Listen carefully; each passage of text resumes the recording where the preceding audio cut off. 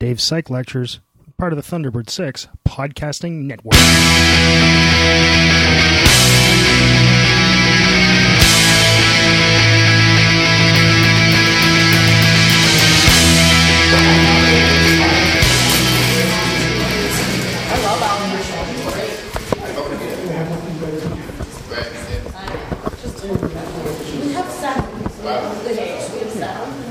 Two from here. Do you have two bachelors? All right, so nice that some of you came. A little bit of snow. Anyway, so today we talk about disorders, impairments of memory. I think it's something that people really, I think it's important that we think about these things, partially because if you live long enough, it happens to everybody. But also, I think it's one of the things that really interests us because it's such a part of being a person, such a part of being a human is cognition, is memory. And then when you see someone lose it around you, or you just hear about cases, it's really kind of, I can't think of the right word. I was going to say humbling, but that's not even the right word. But I think you know what I mean. Sad. Well, it's sad in a way, but it's not even just that. It makes you realize how important your memory is. Maybe that's part of it, but... I've gone through it twice. Yeah? With both my parents. Yeah, you know, and I mean, I've gone through it with my dad had brain cancer, and he would just forget stuff, like it was gone, and then it would come back, and that's the strange. That was a strange thing to see because it'd get better and worse, and that was really it's an odd thing to see, you know, and you realize how much of someone's memory is what makes them who they are.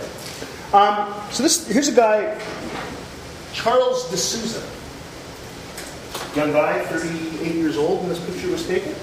He was found by the police in Hawaii, in Honolulu, face down on a beach. And he had no ID. So this sounds already like a movie, right? So he's got no ID, and he has no ID. He says his name is Charles D'Souza. He claims it's 1988. Except it's 1996. On the CMS, you will find the New York Times article about this. Take a look at it. It's a short read. It's very interesting.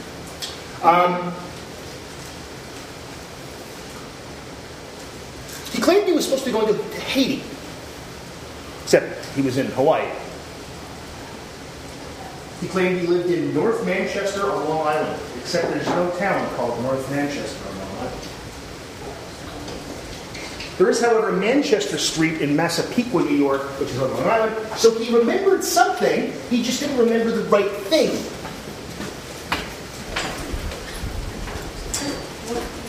Thanks for showing up. And he thinks it's 1988. He doesn't know who he is, and it's actually upsetting him. Like, this is something where he doesn't know his name. He thinks his name is Charles D'Souza. He has no ID. He says he's from a town that doesn't exist. So he goes on TV in Hawaii, and it's picked up all over the place. And it's also picked up by New York Newsday, which is and also New York Times. And his mom sees the picture and says, "That's my son Philip." And that's not his name. His name is I don't think I even pronounce that. It's I want to say Kutahar, but I think it's actually linked in the New York Times article in the CMS. It's actually explained how to pronounce it. Now, the interesting thing about this guy is he's actually been to Haiti and Brazil because he used to work for the U.S. Foreign Service. Pictures of him surfaced with 1996 presidential candidate Bob Dole. He had worked as a White House intern. He had worked with the U.S. Senate. He had worked for the CIA. Of course he worked with the CIA, yes. Yes. This now immediately makes you think, you start looking for the black helicopters and all this kind of stuff. They did. The CIA did it too. The thing is, to this day, he doesn't know who he is. He now knows, he's learned that this is his name. No one knows where he gets this name from, Charles. Interesting thing is, D'Souza is a Portuguese name, and he actually can speak Portuguese. He can speak 4 languages. He didn't know he could speak Portuguese. until his brother got on the phone with him and started speaking Portuguese to him to see if he could still speak Portuguese, and he just spoke and flawless Portuguese. And people with him were like, "You speak Portuguese?" He goes, "I guess so." Seems I do. Also, I do speak German and Italian and French and English. The best guess is he probably had a case of meningitis, which disoriented him. This is a guess. And then he got robbed. Because he was beaten up pretty badly, too.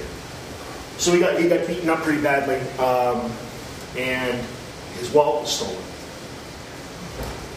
This is an exceedingly rare case because this guy has also lost a lot of semantic memory, not just the episodic stuff. He's also lost things from before the accident and after. Usually you just can't form new memories, you keep the old ones. He's got nothing. He's got really, some of the semantic memory is spared, but a lot of it's gone, obviously. He didn't know he could speak Portuguese, he didn't know his own name. But something is spared there because he was able to remember vague things. Like a fake town, Manchester, New York, except it turns out North Manchester on Long Island. It turns out he lived on Long Island, but on North Manchester Street in Massapequa, New York. So there's something there. That's too strange an error for it to be a coincidence. I often wonder whatever happened to this guy. He was just a strange case, and you don't hear about him again. How old was this case? Oh, he was. How old is this? 1996. This happened. Oh. So this guy now is, pushing 60. Right, he's 55 years old, and he still doesn't know who he is. And I haven't heard anything since, so it's not like. And this is one of those cases where you would think this would be picked up by a neuropsychologist or something like that. And I'm sure people tried. It may be the case that his family just said, "No, leave us alone," which often happens. How was the meningitis related? I'm just guessing. That's a guess, by the way. But the idea is he gets to Hawaii. He has something like meningitis, which can happen very quickly and debilitate very quickly. So the idea is that he's just randomly wandering on a beach after he gets off an airplane. And then he gets the shit kicked out of him by a couple of guys that take his wallet, and they just basically leave him dead. So he was beaten up pretty bad. The idea of the meningitis is the idea of, like, how do you get there, what? So it's like maybe he's something like meningitis. Could be anything. It could also just be that he was beaten up off the plane, but like, why would he? The thing is, no one saw this, and this was on a big beach in Honolulu, so it was in the middle of the night that he's just wandering along the beach. That's the idea there. So say meningitis could be anything. Could be that the KGB drugged him. Actually, it wouldn't be the KGB, but then it's the FSB. Oh, by the way, conspiracy theorists love this guy because they think it's evidence of something. Because they have. They obviously wiped his memory. Yeah, that's right. They wiped this like they do on Star Trek, right? They just wiped his memory. Well, you beat somebody on the head enough, you can wipe their memory. The problem is they can't form any new ones either. Now, think about this guy is he doesn't form new ones, and he doesn't have any old ones. It's a lot of semantic stuff's not. He didn't recognize it. He learned over time, apparently, and there's very little detail about this because his family, I think, seems to have kept it kind of quiet, which is fine. It's their business. He learned that was his mom, but he didn't recognize that was his mom. It's like you're talking to your mother. Okay, I believe you. I'll take your word for that. The one that gets me always is, so you speak Portuguese? Apparently I do. Yeah, so it reminds you of the beginning of the Bourne Identity. The difference with the Bourne Identity, of course, is Jason Bourne figures out who he is. And he can learn new facts about the world. So, just an interesting case to start with. A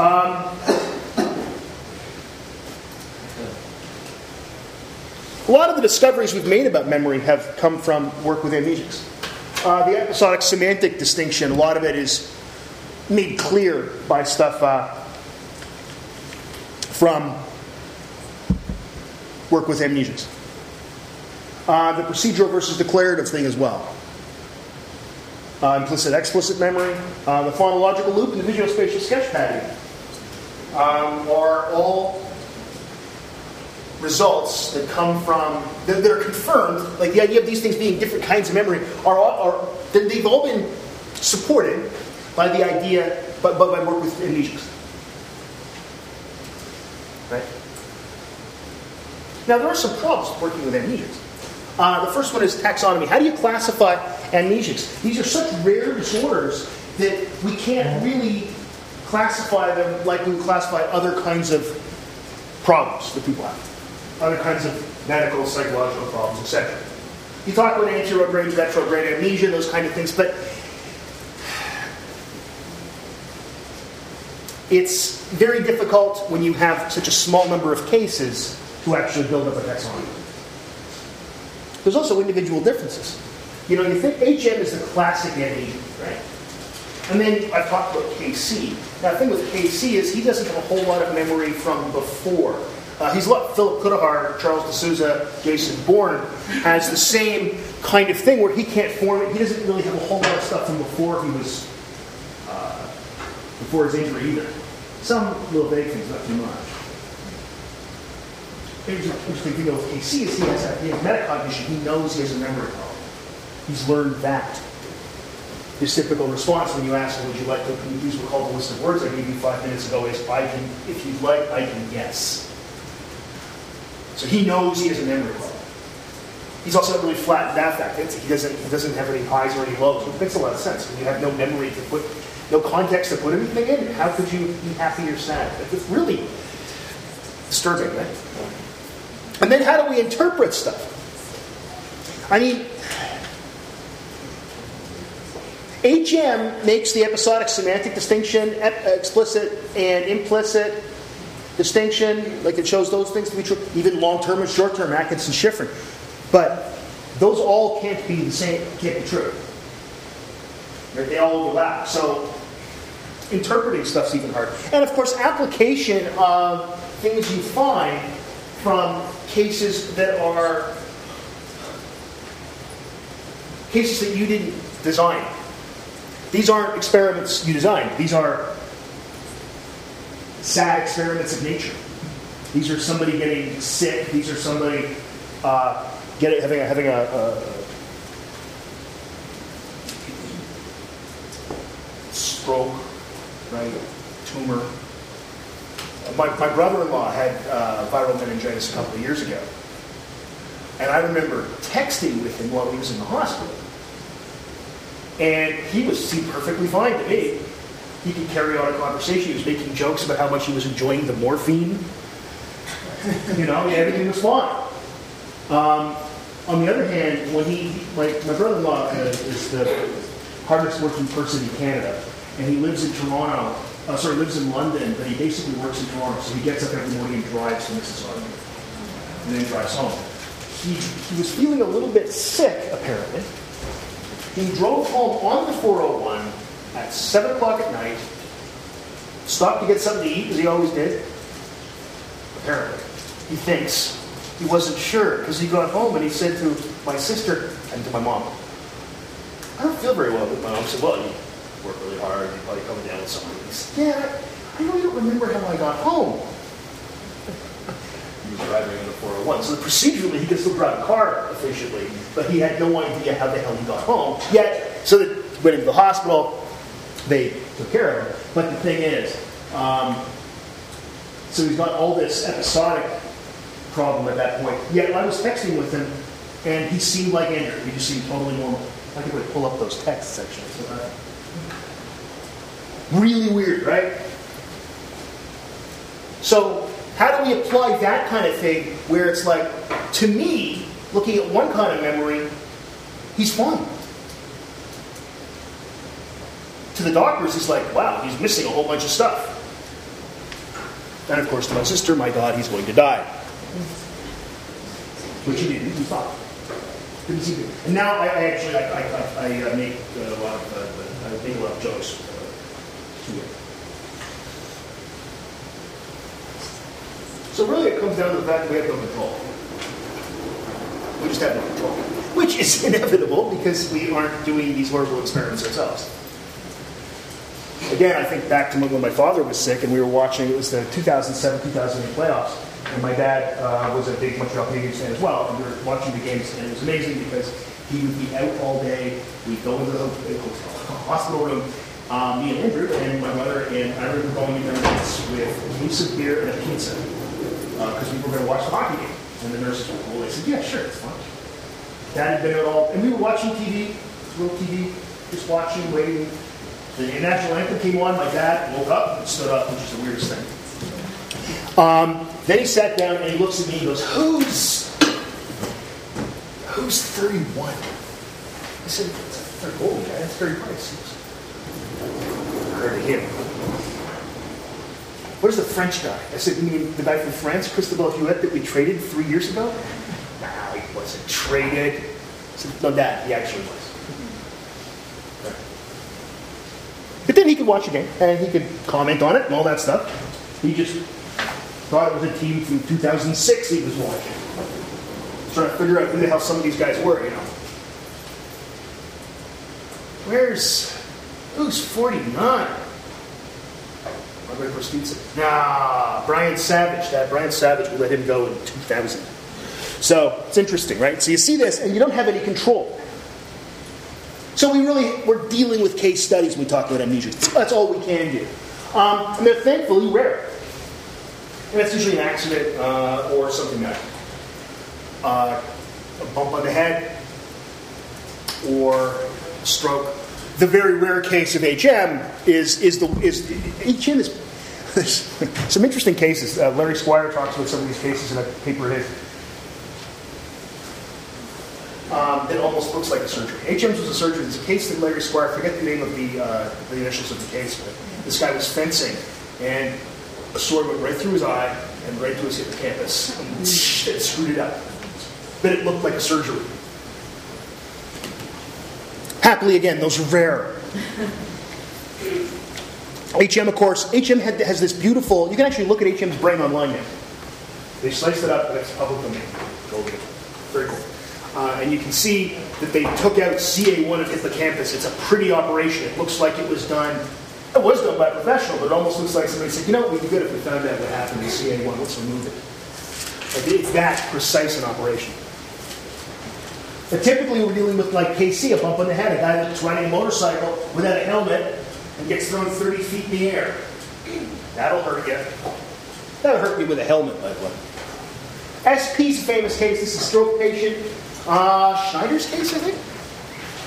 This is both medial temporal lobes, left hippocampus, and lots of the surrounding area, but not the amygdala.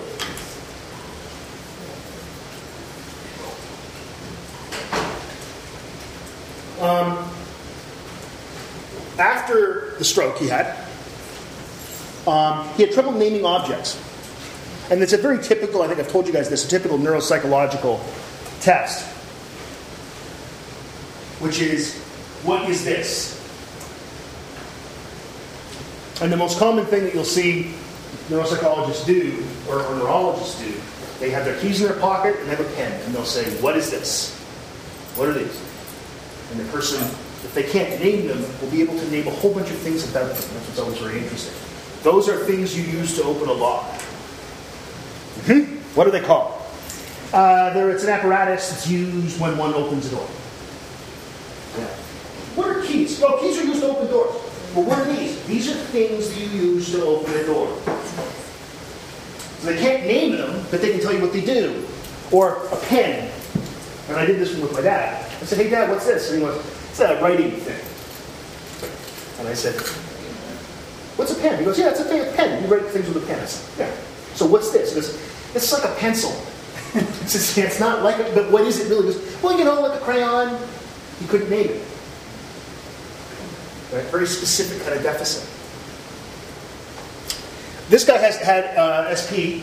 Guy? Yeah, guy, mechanic.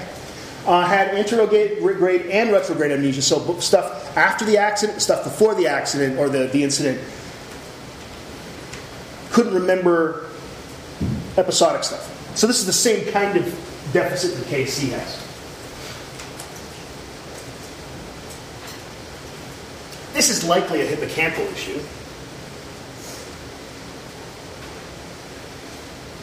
But he can't recall old stuff either, which is really pretty interesting.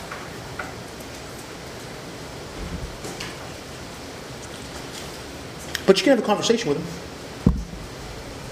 You really can, because it's all working memory, and that's spared in this case. And that's, in fact, it's almost always the case that working memory is spared. Famous case, Clive Wearing. There's a documentary from the BBC about Clive Wearing that I pulled from YouTube. It's on the CNS, so I'm going to take a look at it. It's really interesting. Clive Wearing is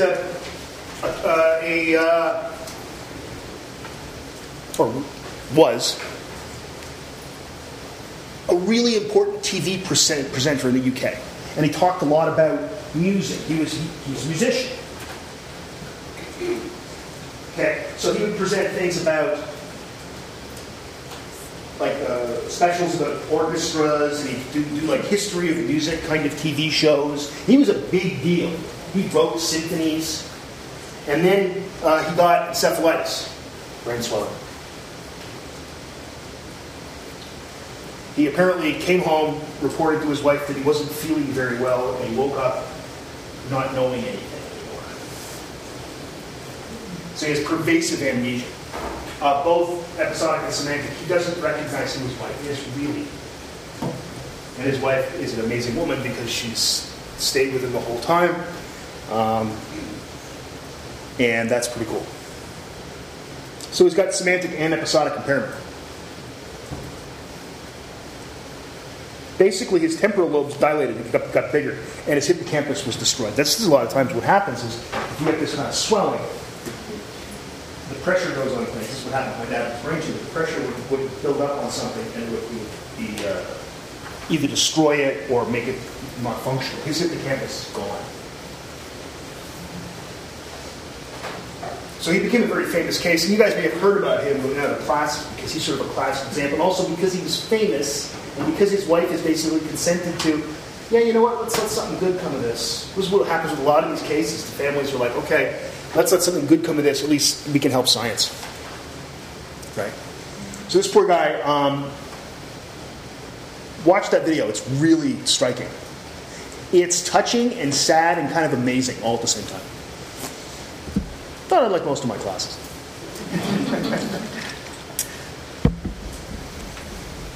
All right. So it's Clive Wearing, famous case. So what kind of patterns of performance do we typically get in people with amnesia? Well, first of all, retrograde amnesia, that's losing past memories. That's the rarer one. Clive Wearing has that, SP had that, KC. HM didn't.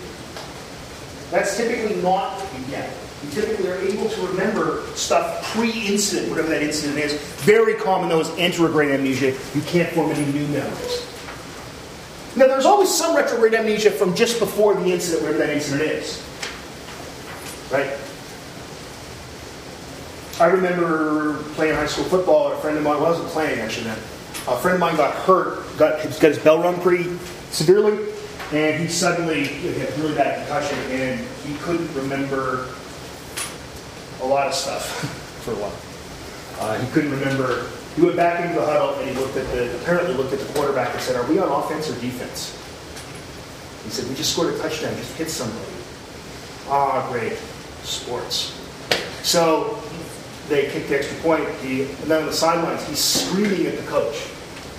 Which you don't do in high school. You don't do in the pros. You really don't do it in high school. And he's screaming at the coach, "Where the hell did we get these uniforms?" Because there's a special in London. Each year there are games at Western, and like 5,000 people go to these high school football games, and everybody puts on their best. Most teams get brand new uniforms for those games because it's a competition not only about playing, but also about how good you look and how well you perform and your sportsmanship and all this stuff. So they had brand new uniforms on, and my friend Donnie, didn't remember getting them because it happened that morning. And then he's screaming, "I'm not number 33, I'm number 32. It's like, no, you're 32 in basketball. In football, you were 33. And we had not, stupid high school crap, we had a falling out. We were very good friends back again. Obviously, we're almost 50. And we had a real falling out, though.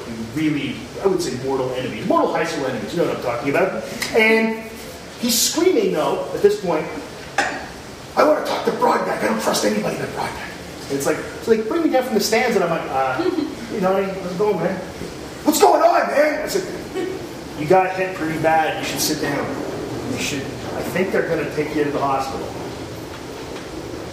Why? I said, because you don't know why you're here.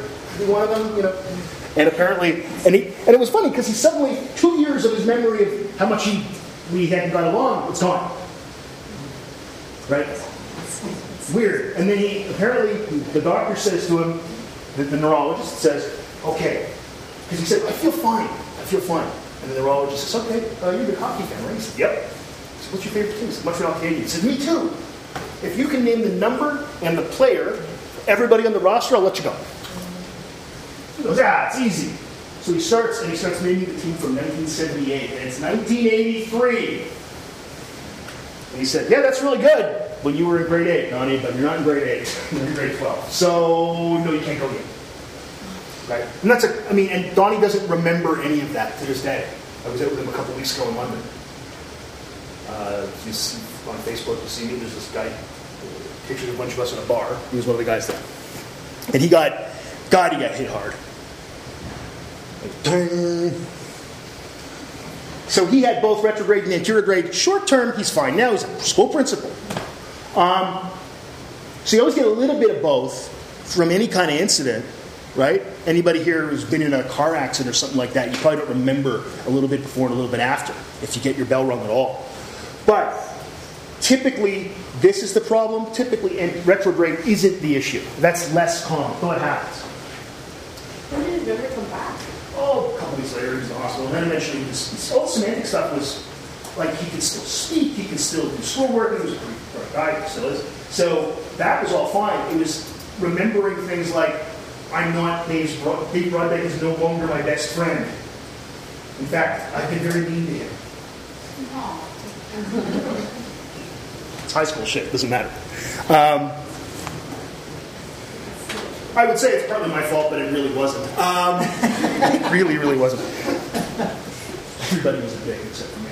But, maybe not going entirely. But the thing is, it all came back to him. He didn't remember right after the thing and screaming at the coach. Which was funny, because the coach didn't know. When the coach was taken aback. High school football players don't go up to their coaches and scream at them. On the sidelines in front of 5,000 people. And swearing, and so loud that the whole stadium could hear it. You stupid!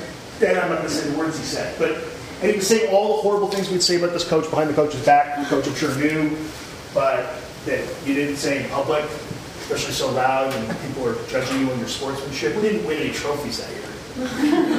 We probably didn't win any. Yeah, a couple weeks later. But if he were here right now, he'd tell you he doesn't remember getting hit. And he doesn't remember that game at all. Like, it's gone. And he doesn't remember, because people told him later, you asked to speak to Dave Broadbeck. He's like, really? Why did I do that?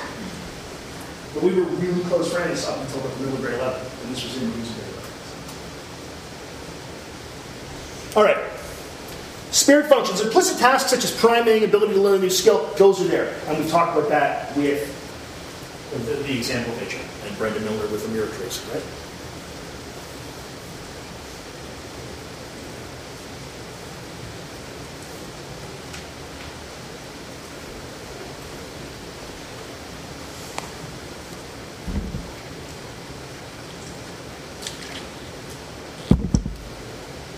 Oh, sorry, yeah, Corey.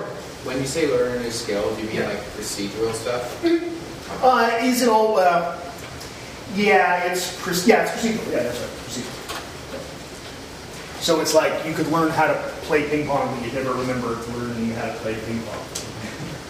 Stuff like that, which is really, it's so hard for us to imagine because it all works so seamlessly that it just makes sense that you would remember learning to play ping pong and that you can play ping pong. There's very few things that we can't remember having ever learned. Learning how to speak our first language is one of the few. Learning how to count, things like that. Those are so basic and we do them when we're so young. But other stuff, Typically, working memory is spared. So you can have a conversation with somebody and they seem totally normal. They can do spatial tasks, no problem. And if you can have a conversation with somebody, all the 4 parts of working memory are probably working together. Semantic memory, even KC can learn new stuff. And KC has some pretty severe damage. But he can learn new facts about the world. He doesn't know he's learned them. And I'll talk in a second about how that's been done. So declarative stuff, declarative information is basically a sentence. That's declarative memory. I do this. He does that. So Tulving has done this interesting thing with KC, as he shows him a picture, and he has a sentence underneath it. And the sentence, it's a caption, okay? And it's sentence completion task. So it's like, he shows him a picture of a policeman shooting somebody, and it says the policeman shoots the blank. And of course the word is assassin, because Tulving gets the word assassin in every experiment he does somehow. And after serious training, at first it's like, I don't know what to put here. And then what they tried is they tried doing stem completion instead of just sentence completion, so they put ASS blank. Now we can do it. Because you've restricted the errors. There's very few other possibilities here. Now you might say, well, that's the only way you can complete that sentence. Well, they tried it with other sentences that he hadn't been taught before. And this method's been used a lot by Stefan Hammond, who's was a Tulving graduate student and a buddy of mine actually, who's at Emory University in Atlanta. And Stefan, along with Larry Squire, have done this with like 20 other patients. So it is doable. You can learn some sort of new things, but practically that doesn't mean much.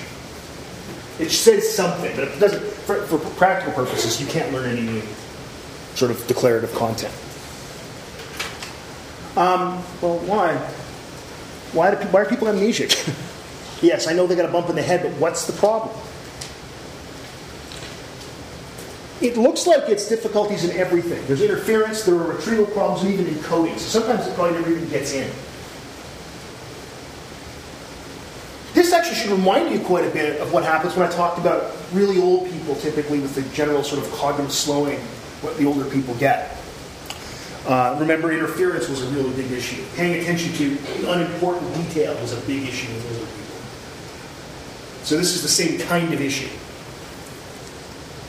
It's also probably more than anything, I think it's consolidation. It's a hippocampal issue.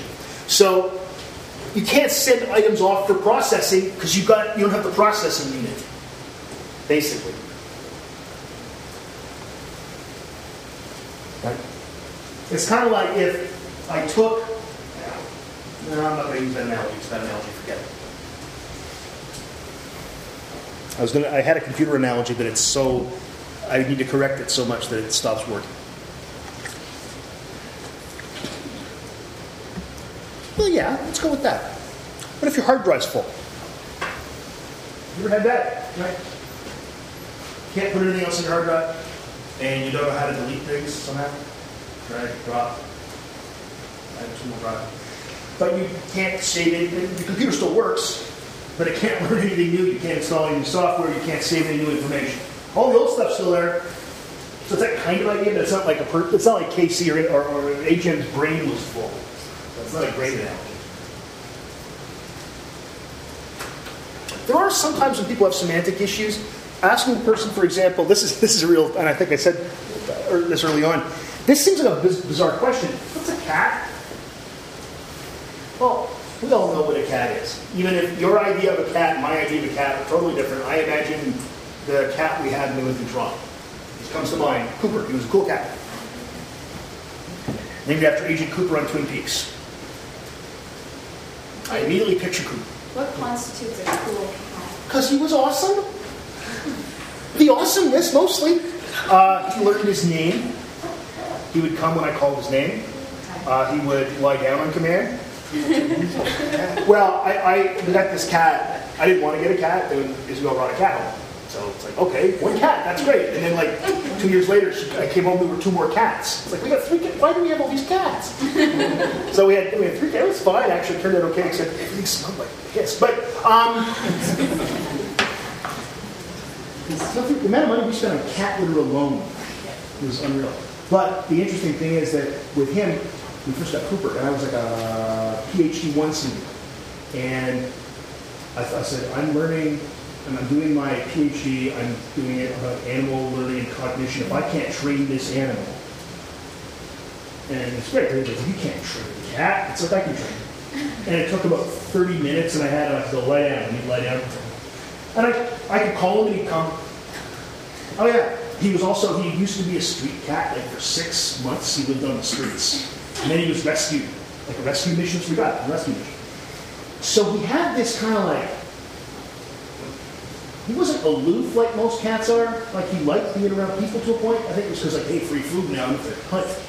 But he also had this kind of like, he could scare other animals away, and he was only like this big. Raccoons lived in Toronto, downtown. Raccoons underneath our back porch. You go outside and go, and they run away. We got the other cats, and they were big, fat, stupid cats. Like they really were. They were big and fat and stupid. And he wouldn't fight with them. He hit each of them once. He didn't use his claw. He had claws. He didn't use them. He just looked at one of them once, came over to have food. We had 3 bowls. He just went one. He slapped him in the head. They did it with the other cat too, and they didn't bother him ever again. So he was kind of a cool cat. So that's a cool cat. But what is a cat? So I think a Cooper, Maddie probably thinks about Q, the cat we had for a long time. All our cats, of course, were named after TV show characters. And you all think about different things, but we all know what a cat is. But what if you lost the ability to name, not just name a cat, like I was talking about, but knowing what a cat is, knowing what a pencil is, knowing what a desk is. Wow, so losing semantic knowledge. This does happen, it's exceedingly rare. These tend to be temporal lobe mediated. These are exceedingly rare cases. People will have episodic memory that's intact. I remember this time when I was with this, our cat was doing this and blah, blah, blah. And you say, what's a cat? I really don't know. Don't know what a cat is. And you just told me a story about a cat. Oh yeah, it was great. Wonderful story. What's a cat? I have no idea. That to me is almost worse. Somehow. I don't know which is worse, but I think that's worse. I don't know. I think getting neither of them is my goal. Going that way. Sometimes working memory too. Again, usually intact. Sometimes there are issues.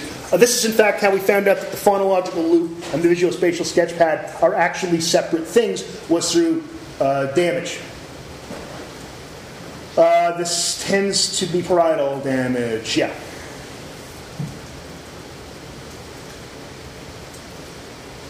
So one gone, not the other. That's as odd as that whole separation between visuospatial sketchpad and phonological loop sounds when I talked about it the other day. This is the evidence. Comes from these kind of cases. All right, let's talk about something depressing. Let's talk about Alzheimer's. So here's a normal. Here's a diagram of a normal brain-ish, but it's not purple and that color. And then the Alzheimer's patient has these neurofibrillary tangles and these amyloid plaques. Basically, in essence, what happens is these tangles literally choke off the neuron.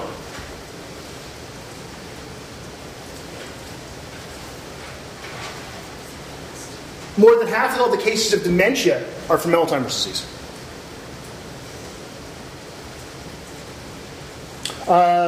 Some interesting facts here. More than 2 times more women than men. This is more than likely because women live longer than men. It's been hypothesized that Alzheimer's is just the natural, that if you live long enough, everyone would get it. Who knows?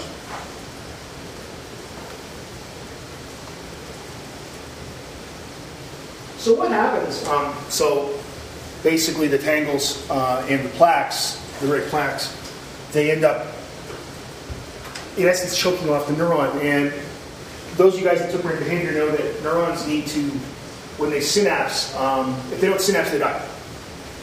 So once one neuron dies, another neuron can die, another neuron can die, etc. And when they're getting literally choked off, they can't release neurotransmitter, They're in essence now no longer synapsing, and they're no longer getting the release of what's called NGF, neural growth factor, and with that neural growth factor, cells die.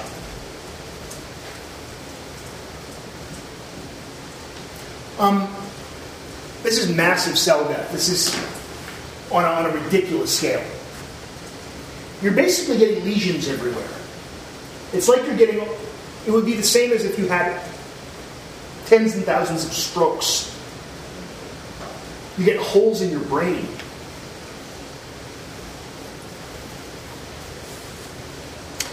People call it a cortical dementia because your cortex, basically what happens is this happens to the cortex and it works its way down from the outside in.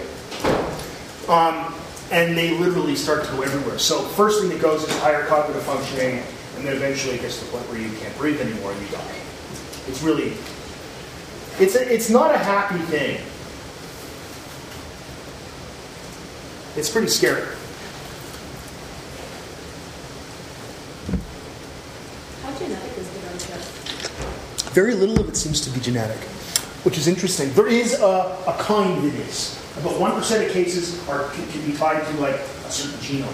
But it's really rare that that's the case. I mean, I'm not saying it's not a genetic component. It must be blah, blah, blah, nature interaction. But it's not like it's something that the standard sort of Alzheimer's cases, 99% of them are not something that is something like, say, Huntington's is an example where it's just a gene. There are about 1% of cases where it's I think a couple of bad genes. But it's not over. Corey? I heard this actually starts in your 50s. It can. It can start earlier. It can start in your 30s, start in your 20s. That's rare, early onset Alzheimer's, but it does happen. Oh, yeah? I watched this documentary. There was this guy, I think he was in his late 40s, early 50s. Yep. And he already had advanced Alzheimer's. Oh, yeah, that happens. It's crazy. Yeah, it's one of these things, too, where the problem is that it starts to show up in the 50s and 60s if you're to see it, right? And you get diagnosed. But frankly, as I talked about the other day, you get sort of general cognitive slowing after 40. Like it literally is noticeable too. Like I mentioned the other day, I'm not as quick as I once was. I'm doing fine, but things aren't quite on the tip of my tongue all the time like they used to be. I don't care about it. It's no big deal. I don't need to go get an MRI done. But maybe I do. This is part of the problem, right? That at first it just looks like getting older. You know, that's what it looks like. And then it turns into something much more insidious. Yeah. And it can't happen in your 20s. Like if that's really rare, stop worrying you don't have Alzheimer's. So, acetylcholine is important in memory, especially hippocampus. It seems like cholinergic circuits are important here. And it's weird because acetylcholine is severely damaged in the acetylcholine system is severely damaged in Alzheimer's disease. It almost looks like it's targeted. In a way, Alzheimer's disease, the way it works, looks like it was built by probably that Philip Cuddahar guy in the CIA built it together. To destroy people's brains. Like, I mean, it's insidious how it works. It looks like it goes after cholinergic synapses, preferentially. Of course, it does affect other systems, though. It's not like it doesn't discriminate. So what are the effects on the memory, then? It's not advancing. It's not heavy here. We'll see if I can. Oh, it's not advancing at all. Oh, come on. Computer. Oh, there it goes. Okay. So there are episodic effects, and any of us here, I think many of us have experience with Alzheimer's with relatives and stuff. Forming new memories is difficult for Alzheimer's patients. It can be difficult to the point where at first people with Alzheimer's can take care of themselves pretty decently if it's early onset. They can really do okay. But the problem is, you don't really realize how important everyday memory is, remembering things like, did you turn the stove off? There's a wonderful scene in The Sopranos. There's a lot of wonderful scenes in The There's a great scene in The Sopranos where Tony's talking to his mom on the phone, and she's forgotten that she has mushrooms that she's frying on the stove, and the house goes up on lights on fire. And she, of course, blames Tony for it, and eventually has a contract out on him, along with Tony's uncle. Sopranos is a great show. That's not a spoiler. That's season 1. And Junior actually gets Alzheimer's and shoots Tony. Okay, now I'm getting into season 6 stuff, and that really was pretty bad. Too bad. You should have watched it better. Show ended in 2006. You should have watched it. You know what Vince Gilligan says? He says that 2 weeks after, that's no longer a spoiler. You have a 2-week window. The guy created Breaking Bad and then Better Call Saul. He says you have a 2-week window where you can't talk about a show. After that, it's okay to talk about a show. His voice so doesn't fit the way he looks. I love it. He just looks like this regular guy. But he talks like he's sitting on his porch with his shotgun drinking a mint julep. It's so weird, you know. Now, eventually semantic effects do show up. So if you know anybody with Alzheimer's, you've seen this where they don't know what a cat is anymore. Right? So it starts out where they can't remember if they turn the stove off. Again, what they will remember, however, is what it was like during World War II. And they will tell you those stories over and over and over. Why? Because that's all they got. They can't remember what they did yesterday. But they can remember all that other stuff's already in there. So forming new episodic memories becomes very difficult. But and again, in some respects, this is not that different from. It doesn't look different. It is different, but it doesn't look different from what happens generally with old age, right? I remember my great-grandmother. She lived to be 86, and she would tell stories about the early 1900s because she was alive then, which was pretty cool. And I remember her telling a story about people fighting a fire. She lived in northern, not very far north, like Kamouraska in Quebec, and talking about fighting fires, forest fires, and how they would go make dinner for the guys that were fighting these fires. And she told that story to me like 800 times. But it was a great story, so it's like, okay, Granny, that's cool. I'll hear it. She also looked just like the Granny on Tweety Bird, you know. It was almost like you'd hear when she walked by. And I think she had that same dress. But yeah, I mean, that happens all the time. They'll just tell the same story. But that's because it's available. My grandmother, she did have some, I forget what the hell it was. My great-grandmother. Then as my grandmother lived to be like 98 or something, 96, just died last year. That's crazy.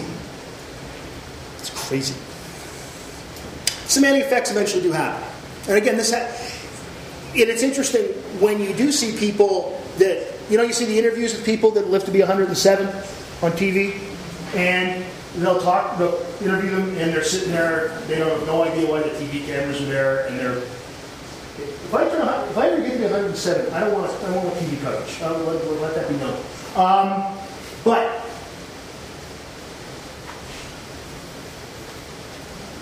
they tell them story. They can tell an old story from way long ago, right? But they still really don't know why the TV cameras are there, that kind of thing. And you'll see that. The difference is that's regular aging. Alzheimer's disease is way worse. It's always the same too. I always find that guy who's lived to be 120. Well, I smoke 4 packs of cigarettes a day and drink bourbon. And as soon as I get up, but I keep drinking it. And I really eat nothing but bacon.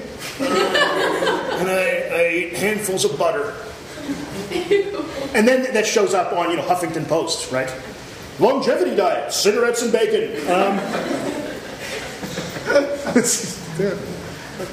Retrieval cues don't help. This is the difference between Alzheimer's and people that are just generally getting older.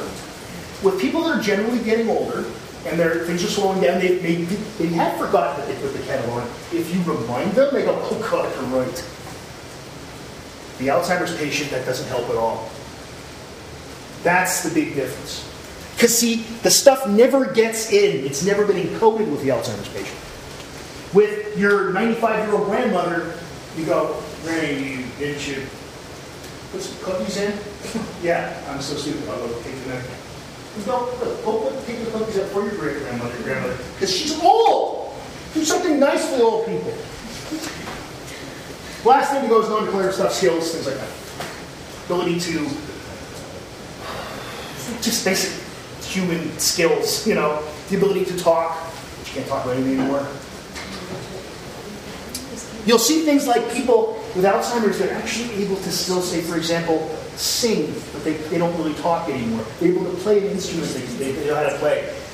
They can't learn new songs, but they can pick up a guitar if they can play guitar, sit down at the piano and still play. It's pretty cool. And people are always like, "Ooh, that's amazing." No, it's because it's a skill, it's a different kind of memory. It's amazing in a way, I guess. Treatment for Alzheimer's. Drugs targeting the cholinergic system are what people are working on. And of course, you have to keep in mind that this isn't just affecting the victim, but it's also affecting his or her family. Right? So,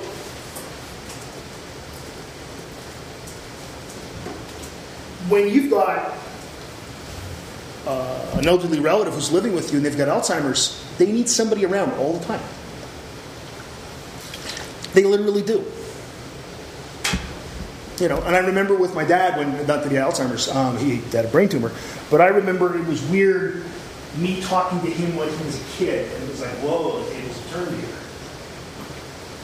When he ripped the IV out of his arm, and after he had a long operation, he was pointing at it. I said, "You idiot, you ripped the thing out of your arm, and that's why it's bleeding, and you've got."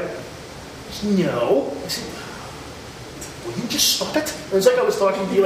I sounded like him talking to me when I was 4. And then I told him over and over. I said, "Don't, you've been ripping these out of your arm." He said, No. Hang on a sec. Yes. So he remembered it. But he was also paranoid that everyone in there was trying to kill him. It's like, "Dad, these are doctors and such. They're trying to help you." No. He'd say that, and then he'd just throw in a whole lot of real profanities that, I won't even repeat to anybody. My dad was the best swearer ever. Which actually shows, interestingly enough, that's controlled a different part of your brain than where regular speech is controlled. The idea of using neural growth factor is promising. This is not going to reverse it, it's going to slow it. You've got to get rid of the tangles and rid of the plaques. I don't know how we do that. The treatments will come. Reversal, I doubt. But if it can be stopped, or if it can be caught early and stopped, you're going to have minimum impairment, right? But this is going to take a lot of money and a lot of thinking. By the way, it's not caused by aluminum pots or wearing deodorant. So don't worry about using aluminum pots. Don't worry about wearing deodorant. I encourage you all to wear deodorant. As long as you're around me, please wear deodorant. Okay? Please. But also, aluminum pots will kill you. No, they won't. No, they won't. No, they won't. No, they won't. Things get caught up by idiots and bloggers. Never heard the yogurt before. It's got aluminum in it. Actually, antiperspirant has aluminum. It just stops you from sweating. And it'll make you crazy. You know who's doing that? It's Monsanto. I get so tired. One of the really key things here is respite care for the family. I mean, the family have to get out and not have to worry about old Steve. Because you need time to yourself. So you have to treat the family, not just the person who's got the disease. That's good. Actually. Okay, some conclusions about this. There's not really a lot of hope for most amnesics. Most amnesics can't function very well on their own. They can't ever do assisted living, right? I have my second cousin, Sue, does stuff with people that have brain injuries, and they basically have an apartment building, kind of small apartment complex in London, where people with brain injuries all live together. And it's like assisted living. It's very cool. Right?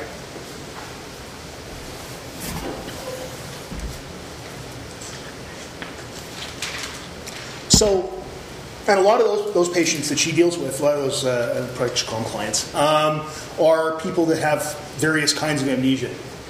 But the thing is, you can have not only attendants helping out, sort of almost, I wouldn't say nursing home kind of thing, because it's not. People have their own places and they live together. But depending on the kind of disorder that the person next door has, they can help out the guy over here.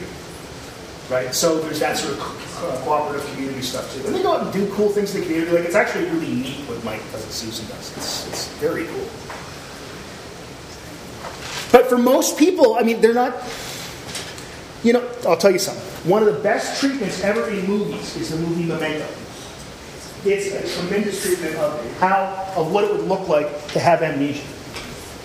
Had we actually gone, most of you don't know this, but a few years ago there was a movement to maybe change how we presented courses at the university. We would do one course at a time.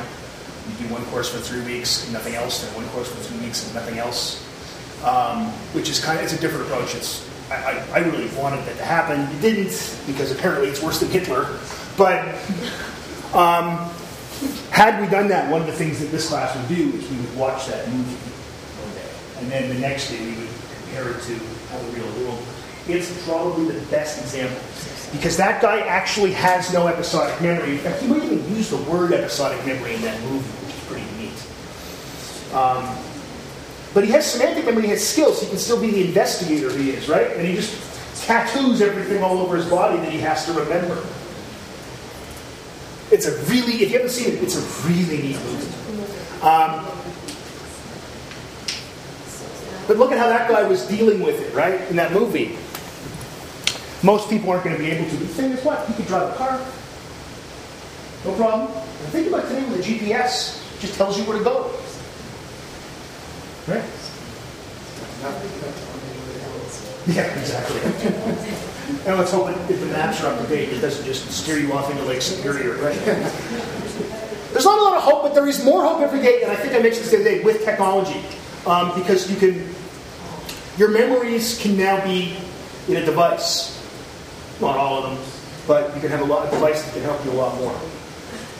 And it used to be that with people with, say, short-term disorders, like working memory disorders, they would learn about things like taking notes. They would have to be reminded to take notes all the time because they couldn't hold very much stuff in consciousness. And then people started using electronic devices. But now it's to the point where all you have to learn how to do is push a button and talk to something, and it'll find out things for you.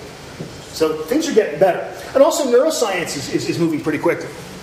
So the possibility of people with amnesia getting a lot more help because we can spot it more early, things like that, spot problems. You're never going to, and I'm certain of this. If you get a stroke and your hippocampus dies, you're done. Like, you're not going to ever be able to form new memories. That's not going to be able to be fixed. You can't rewire a brain. That can only happen on Star Trek episode Spock's brain. Worst Star Trek episode ever. Literally the worst Star Trek episode ever. Also the most sexist, and that says something for the 60s series. Where Kirk says, "Where are the leaders? Where are the men?" Because it's an all-woman planet. Oh, Kirk. You horrible sexist man. I think I'll have sex with all the women here first, then find out what's going on with Spock. But we're going to be able to, if we spot things early. You know, it turns out most people, by the time they're in their 60s, have had a stroke. They just don't know it. And you go and get an MRI, they look and go, "Oh, there's a little lesion there. You probably had a stroke." And it's like, yeah, well. But if we can spot those things earlier, right? Or you've had a bad enough bump on the head that you've got a lesion of some sort. Right? Like the time in grade 2 where the bully kid picked me up by the ankles and dropped me on my head. That was nice. He now works in the French frying industry, I'm pretty sure, so I'm not really that concerned. The biggest thing we can say about amnesiacs and memory disorders is they've helped us, from our perspective, for this course, they've helped us understand normal function.